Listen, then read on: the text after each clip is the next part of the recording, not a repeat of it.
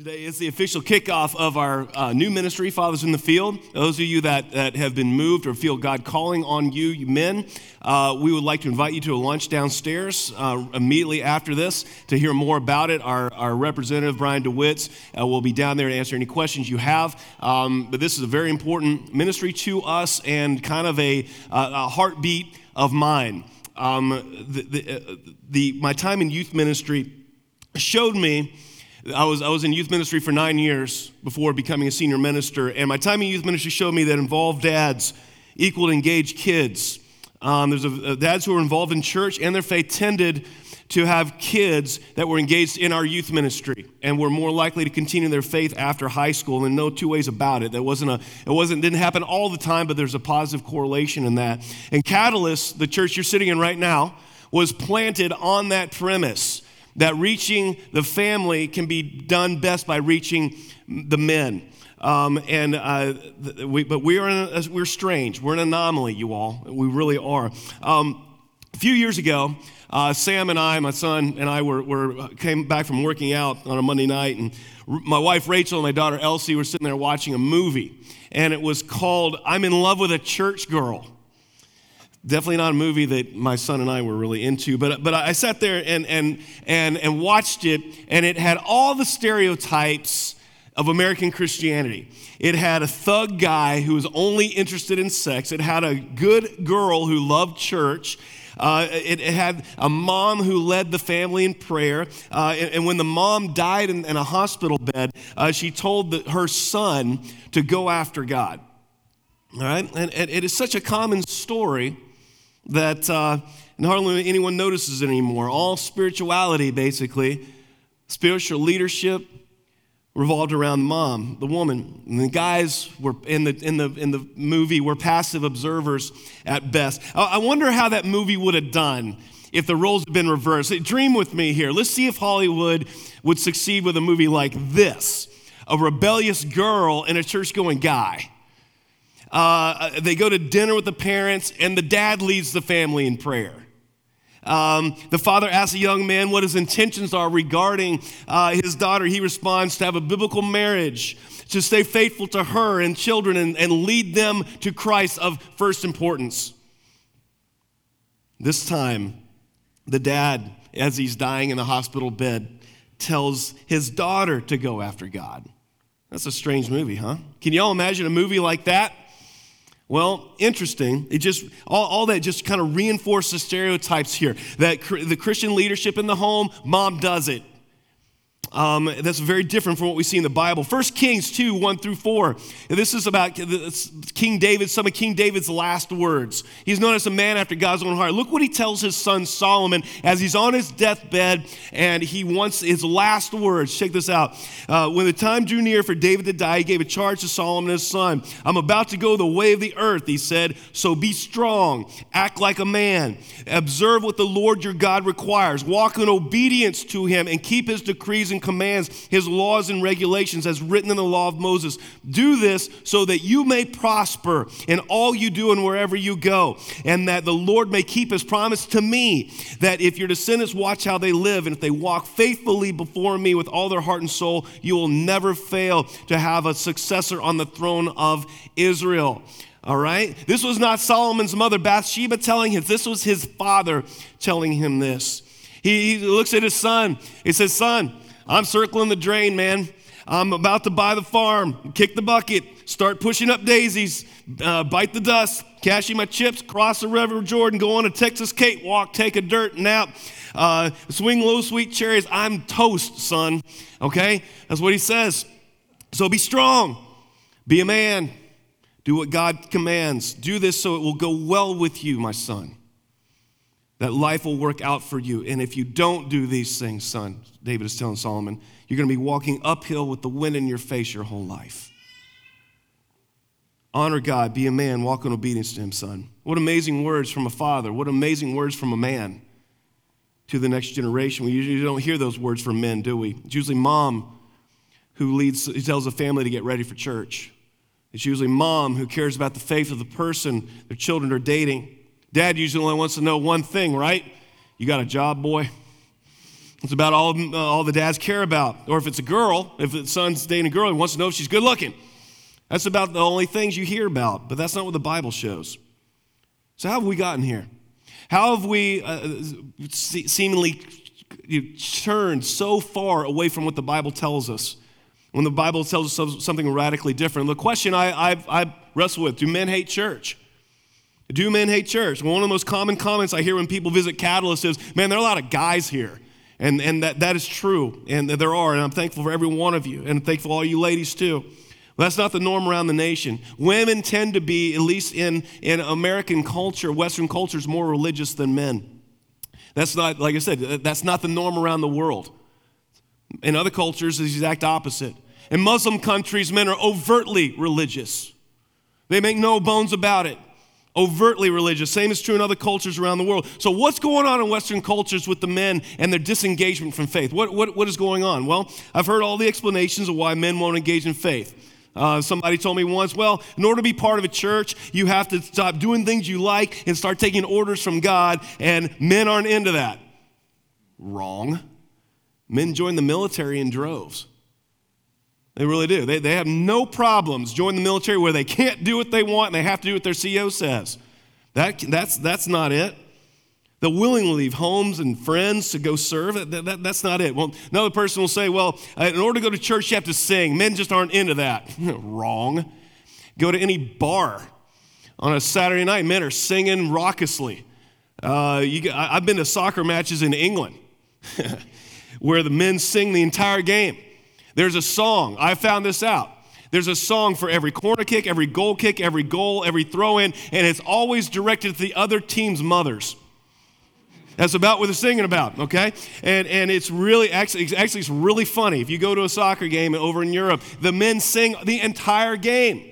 And it's those songs that they sing identify them with their team, with their fan base. It's like an identity thing. So it's not the men don't like to sing. And another person says this, well, people say in order to be part of a church, you have to be a wimp. You have to be a nice guy. You have to surrender your masculinity. And you basically have to become a chick. Now we're a little bit closer to the problem. Charles Spurgeon in the 1800s said this, there's gotten into our heads a notion somehow that if you become a Christian, you sink your manliness and turn milksop. Well, that's not the way Christianity was started. Christianity was started among blue-collar dudes. Jesus was a carpenter. For you carpenters out there, it's a little bit of different. He couldn't go to Lowe's and get pre-cut lumber. He got an order for a table. He had to go out back, take his saw and his hand axe, and cut down a tree, make his own boards with hand tools, and then make it, he probably had to make his own nails, make his own everything, okay? Jesus' hands were probably very rough. He was probably extremely strong from having to do all that kind of labor. The disciples were fishermen. They were workers. They were laborers. All right? How was Jesus able to reach the very people the church is having problems reaching? Well, this is what Jesus did. I'll tell you. And this is what we must do in order to build the kingdom, to reach family. This is how the church can reach men and therefore reach the family. Check this out. Number one, we must call men to a purpose, not to a set of rules. When Jesus called his disciples, Mark chapter 1, 16 through 18, as Jesus walked beside the Sea of Galilee, he saw Simon and his brother Andrew casting into the lake, for they were fishermen. Come follow me, Jesus said, and I will send you out to fish for people. Well, at once they left their nets and followed him. When Jesus said, follow me, it wasn't to go sit in a chair somewhere and show up once a week. He invited the men into an adventure. He said, come follow me. There's a lot of stuff we've got to get done. There's an adventure waiting for you, basically. Come follow me. I'll send you out to fish for people, to win the lost, to engage in God's purposes for the world. Andrew, disciples, I have an adventure for you. When the church stopped inviting men into the adventure, we lost the men. Every man needs an adventure to live. Author John Eldredge said that in his book, Wild at Heart. Every man needs an adventure to live. It's close to our hearts. When I was a young man charting out the course of my life, in high school and college, I can tell you this, there wasn't much that appealed to me. There really wasn't. I didn't want to sit in some cubicle somewhere crunching numbers. That's fine for some people. That's not for me. It's not my personality. I didn't want to sit behind the counter of a store.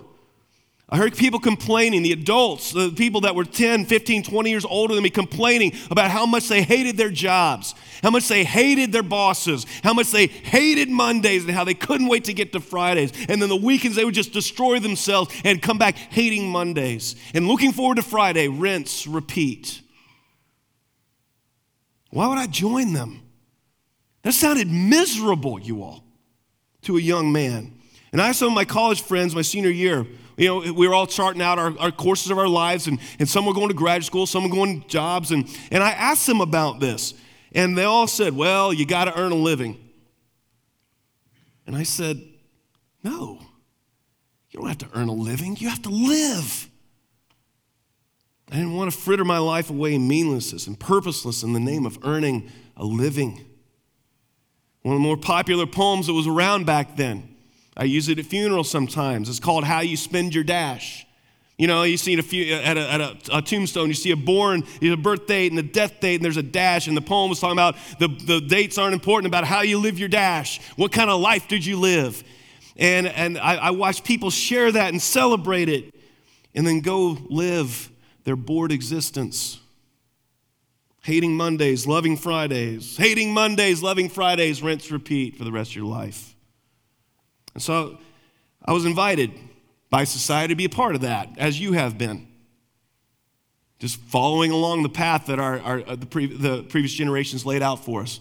Them being miserable, people living a life of quiet despair, raising another generation to live a life of quiet despair, raising another generation to lead a life of quiet despair. That's what I saw. And then Jesus came along, and he invited me to follow him. And he would give me a commission to the kingdom with things to accomplish, risk and reward. All of a sudden, life started to get very interesting. He invited me not just to a job, he invited me to an adventure. I've been a Christian since I was 17 years old, and the steps of my adventure, I can't speak to yours, but I can share you mine, okay? That's what I'm gonna do. I'm gonna share you the adventure that Jesus called me to. All right, this is what he does. The first step was this, is that he freed me from mistakes, guilt, and shame of the past.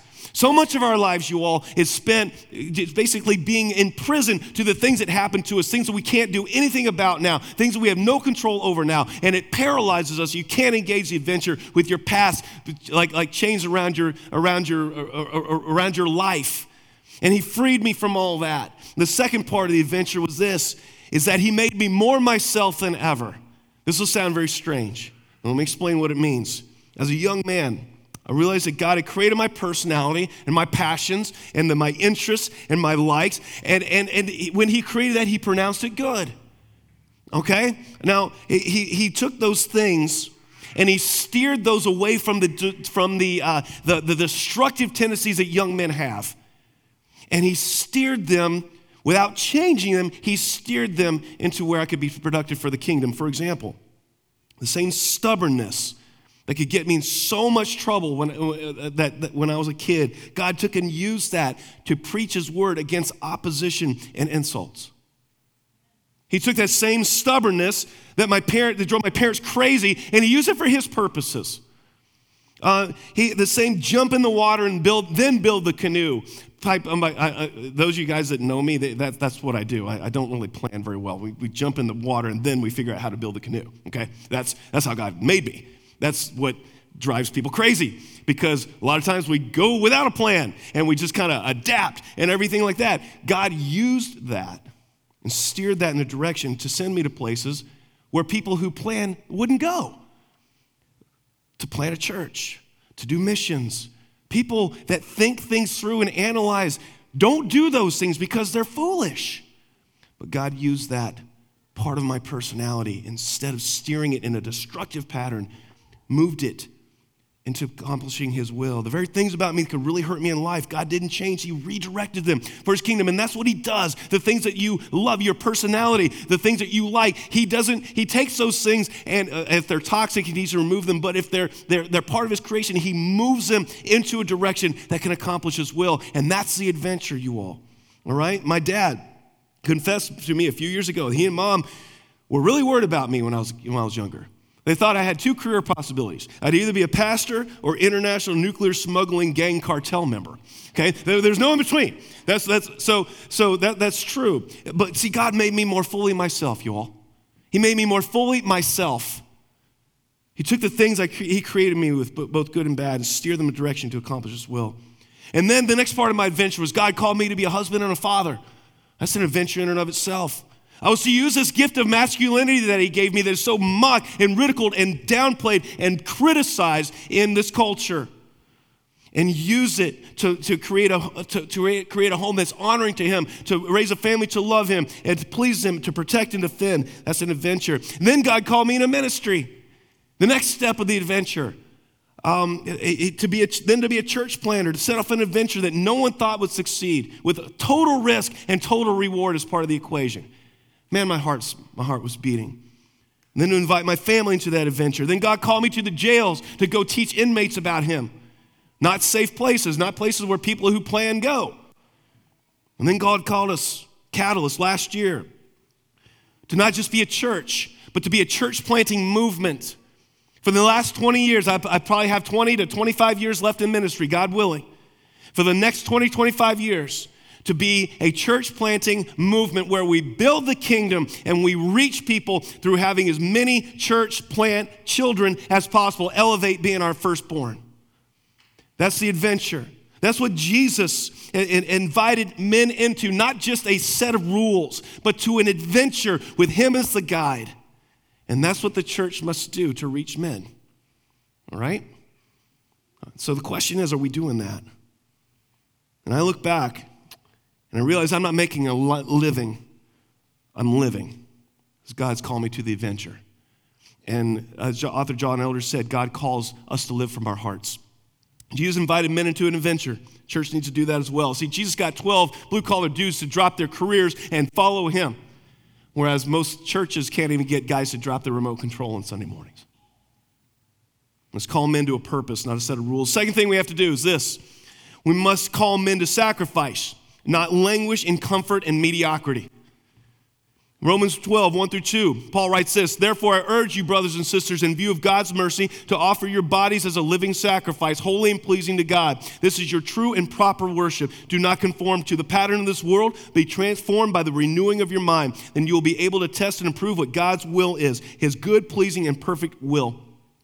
About 20 years ago, a friend of mine who's a pastor invited me over to his house. He said, "I've got a movie you need to see." A movie called Fight Club. I don't know if you guys have seen that movie. I do not recommend it for people who are not adults. It's morality is not good. But it does make some very, very, very strong statements about men in society. And I would recommend you guys watching that. It starts off with the main character working a 9 to 5. All right? Filling his life with orders from catalogs, spending his whole time getting the perfect furniture and the perfect this and the perfect that. And then he meets Tyler Durden, which is Brad Pitt's character, and they start fighting. More dudes show up and they fight. Soon there's a huge underground meeting where guys show up just to fight each other, and they love it, and they're hugging, they build community, they build friendship. And basically the movie's making commentary about this comfort and ease lifestyle that has been suggested to us that is unfulfilling. And men are so lost that the only thing that they appreciate, the only thing they enjoy in life is this animalistic nature of beating each other up. It's masculinity moved in the wrong direction. And the ease with which these men are drawn in by this showed the discontent they had with what they were told to do by society. They wind up forming a cult and committing acts of terrorism and all kinds of stuff. It's really a commentary on what happens when masculinity, it goes awry. The life of the 9 to 5 buying furniture and material things didn't appeal to these guys. A life of comfort and mediocrity, according to Fight Club, didn't appeal to the hearts of men. And I would say that this observation is very correct. Ladies, I want to cue you in on something. A lot of stuff about guys you don't understand, but I'm going to tell you something about this. This is actually kind of cool. Almost every guy I've talked to, if they're honest, has actually dreamed about dying. Did you know that? And the guy's like, I don't know, hang on. Maybe they haven't dreamed that dream in a while, but it's happened.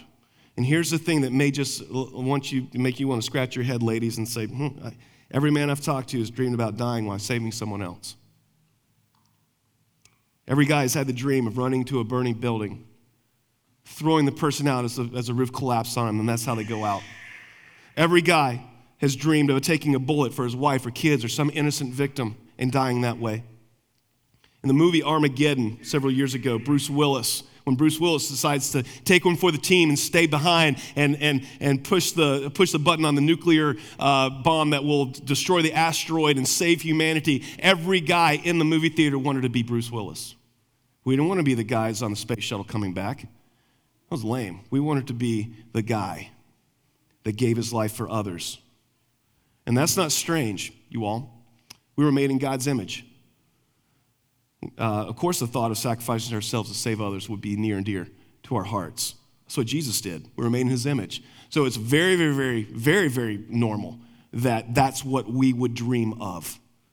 Many of us have lost that, men. We let materialism and comfort and ease lull us away from our hearts, away from that image we were created in, but it's there. It is there. Maybe you've forgotten it. Maybe you've written it off, man, as a childish fantasy of I've just watched too many war movies. I've just watched too many movies, and that's where it comes. No. That comes from your heart. You were made in the image of God. Sacrifice is written on your hearts, men, because you were made in the image of God. The church must call men back to sacrifice, back to our hearts. Interestingly enough, ladies and guys, where there's no sacrifice involved, men really aren't interested. We really aren't. If there's no sacrifice involved, we tend to walk away. We're walking away from things we don't sacrifice for. For example, we easily walk away from things we haven't put money towards. How do you know you're serious about buying a car? When you put earnest money down, right? How do you know you're serious about buying a house? When you put a deposit down. That's why the word deposit was created. Right? The only things we really care about are things we sacrifice for. And then the church comes along and says, by the way, people, follow Jesus and you can have an easy life and you'll go to heaven when you die and God will make everything easy for you. Well, honestly, that doesn't sound very appealing. It sounds kind of boring, honestly. We know that something for nothing never work out. You know what would get men in church by the droves? Try this. Maybe we need to advertise this on our Facebook page. Maybe we need to start a catalyst marketing campaign. And see, you want to get men in church by the droves? Advertise church like this. Wanted, risk takers for God. We need 200 men to go where no one wants to go. Chance of bodily injury high. Pay scale is low. Chance to save the world one person at a time. A high commitment is required. Safety not guaranteed. Reward is great. Inquire within. There'll be a line of dudes out there, that sounds awesome. True, men? The fastest growing religion in Europe right now is Islam. Islam makes incredible demands on its followers. You have to pray 5 times per day toward Mecca, for starters. Incredible sacrifices are required. And men are drawn to Islam in droves. It's also growing quickly in jails, men looking for purpose. But it capitalized on aggrievement and race issues, I understand that. But the calls men to dress differently, to sacrifice, to honor a code. The more calls to sacrifice, the more men will engage. And the church has done men and the families no favors by making it as easy as possible to be a member of a church. Jesus called his followers to sacrifice. They gave up jobs, income, and only one of the original disciples died of natural causes. The others died these awful, gruesome martyrs' deaths. And they stayed true to the end. When churches come along and make relatively few calls to sacrifice, throw a buck or two in the plate occasionally, show up once a month to church, if that, hey, you're good. Men tend to leave. Men conclude it's not worth their time. Churches that expect high commitment of their people are growing. Churches that expect relatively little of their people, they're fading to meaninglessness and have very few, if any, men. Find out what's worth dying for, men, then go live for it. As a church, we must call men to sacrifice because that's written on our hearts. We are made in the image of God, and Jesus sacrificed himself for us. That is our story.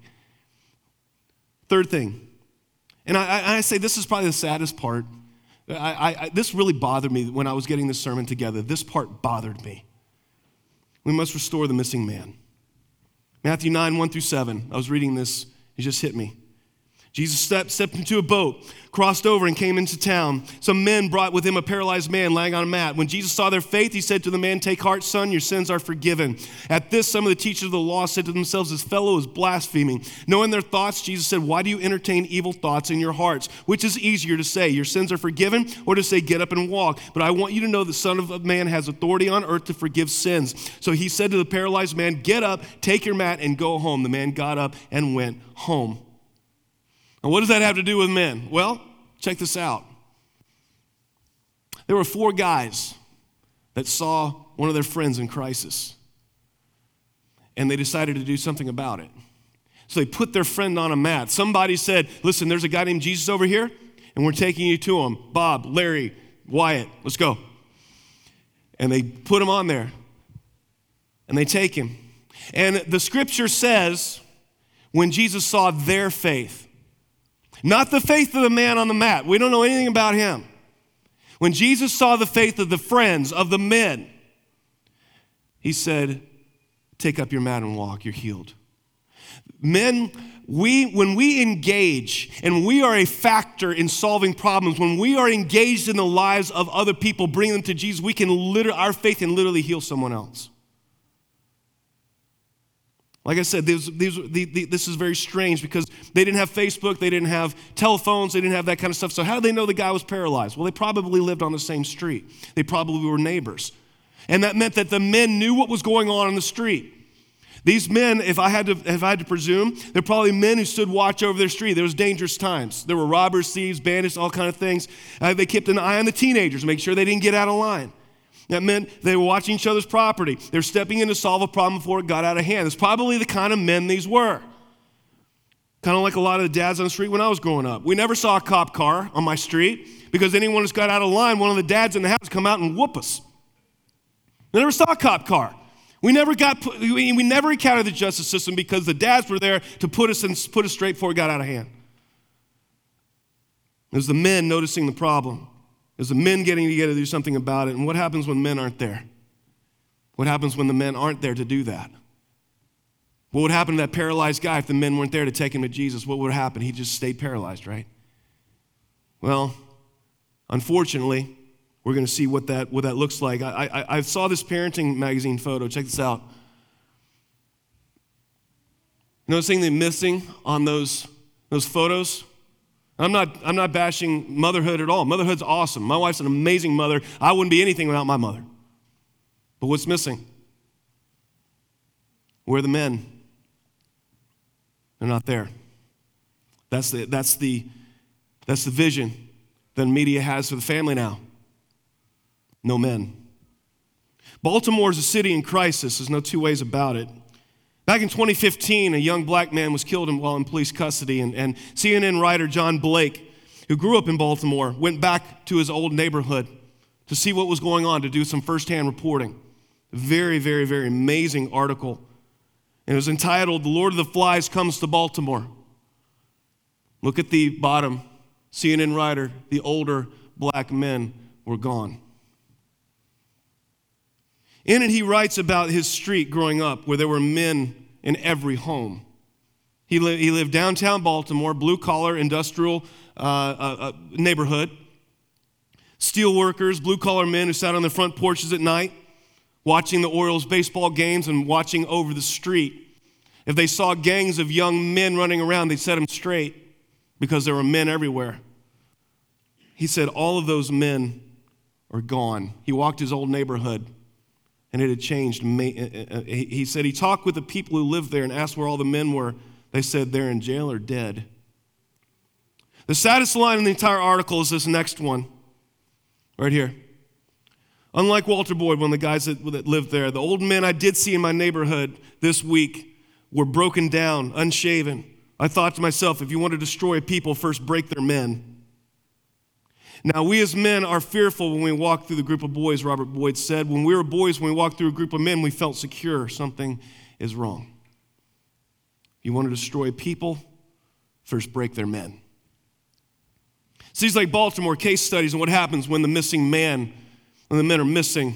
We all know what shape it's in. School systems are failing. Crime and corruption are rampant. If you want to destroy people, first break their men. Remember, it's easier to raise a child than to fix an adult, you all.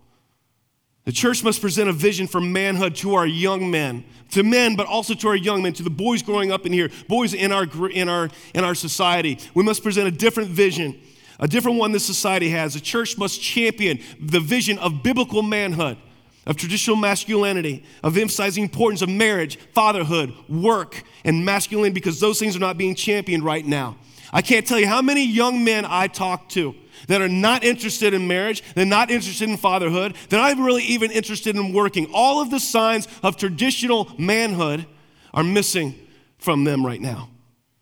I forced myself to watch podcasts this week, and I even had discussions with our 22-year-old youth minister, Donovan, about this. I haven't been on the dating scene since 1993, and I hated it back then. I can't even imagine what it's like now.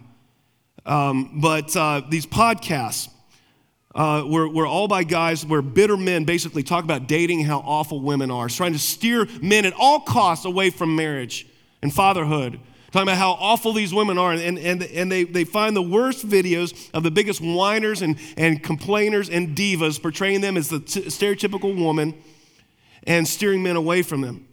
And our young men are watching this. Believe me, they're watching it. And cities like Baltimore are our future if men leave. We need to have a church that acts like those 4 men that brought their friend to Jesus. Men who were engaged with the problems in their community, that were engaged with their neighborhoods, that were engaged with the people around them and did something about it. They didn't sit there and passively wait. They picked up their friend and took him to Jesus, and it resulted in his healing. That's the kind of church we need to be. I posted this on my Facebook page, and one of my friends, Adam Tipton, he commented and said this: so many times I've been the paralytic, and it's always been my wife, my 2 church families that surrounded me and helped me through. So grateful to the great people, First Christian Church and Kenosha and Catalyst, for loving and caring for me where I am. Many times we are that paralyzed guy, but most of the time we're not. Most of the time we are capable of carrying a mat, and we're not. We must restore the missing man. David told Solomon, like I said, be strong, act like a man. Observe what the Lord your God requires. Walk in obedience to him and keep his decrees and commands, his laws and regulations as written in the law of Moses. So do this and you may prosper in all you do, and wherever you go, that the Lord may keep his promise to me. Men, I'm challenging you right now. Refuse mediocrity. Refuse disengagement. Refuse passivity. I'm going to ask you guys to do something. There's an acronym called DELI, D-E-L-I. Stands for disciple, engage, lead, and influence. Called to disciple. The first one, disciple. We're called to pass on our faith to others. The reason that you are a believer in Christ, if you are one today, is because somebody passed their faith on to you. Don't be the last person to hear about Christ. One-on-one, you don't have to ever preach a sermon to lead someone to Christ. There are people in your life, maybe you're starting with your own family, that need to know about Jesus. If it's not your family, it's someone else. You get together for coffee once a week. Go to lunch. Sit there and pass on what you know about Christ. You have someone that you're actively sharing your faith with, men and women. There are plenty of people out there, people you know, and they will meet with you. They will meet with you, and they will learn from you. You just have to find them. The second is engage. Engage. Like the men who brought their friend to Jesus, we must be engaged. Engaged in our homes, engaged in our church, engaged in life. Not laying around drunk on weekends. Not frittering life away in your man caves, telling people to leave you alone. It's not what an engaged man does, right? Engage. Third is lead. Be the example. Be active. See who is in need around you. Don't wait for someone to tell you what to do. Lead. And the fourth is influence. My life motto is be influential. A friend of mine told me that he got clean from drugs, not because he saw his brother shot next to him, not because of the bad stuff with addiction, not because of anything else. He said, I came to the realization that every single person that met me was worse off for it. And he said, that's what caused me to change. And I thought, well, what if every person that met me was better off?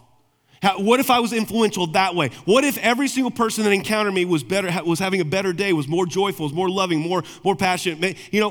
How could that be? And so that became my life motto, be influential. And that's what I want you guys to do too. Pastor Vadi Bochum wrote this: the church does not meet as often as the home. Thus, if Christ is to be worshiped daily, it is incumbent upon the home to play an important spiritual role. Consequently, fathers as heads of households are thrust into a pastoral role. I love that. All over the news right now, I'm going to invite the band back up. All over the news right now is Ivy League transgender swimmer Leah Thomas. As a man, he used to be known as Will Thomas. He was ranked number 462 in NCAA men's swimming. Now claiming as a female, he's ranked number 1 for the University of Pennsylvania, shattering records this year. I don't particularly care about swimming. I don't particularly care about records. I really don't. However, I read a story that bothered me far more than these competitions. Several of Thomas's teammates, females, said that he walks around naked in the women's locker room. Now remember, he's a biological male.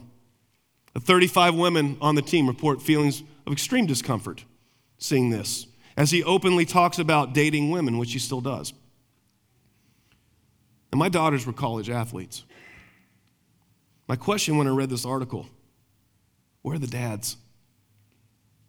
Where are the dads of these young women? There's a dude walking around naked in their locker room. Where are the men? Where are the dads calling the president of the college? Where are the dads protecting their daughters? People say, well, nothing can be done. Well, then where are the dads saying, we're going to pull you out of University of Pennsylvania and send you somewhere else? Where are the dads protecting their daughters, stepping up? Where are they? They may be doing that. I just haven't heard. I hope they're standing up.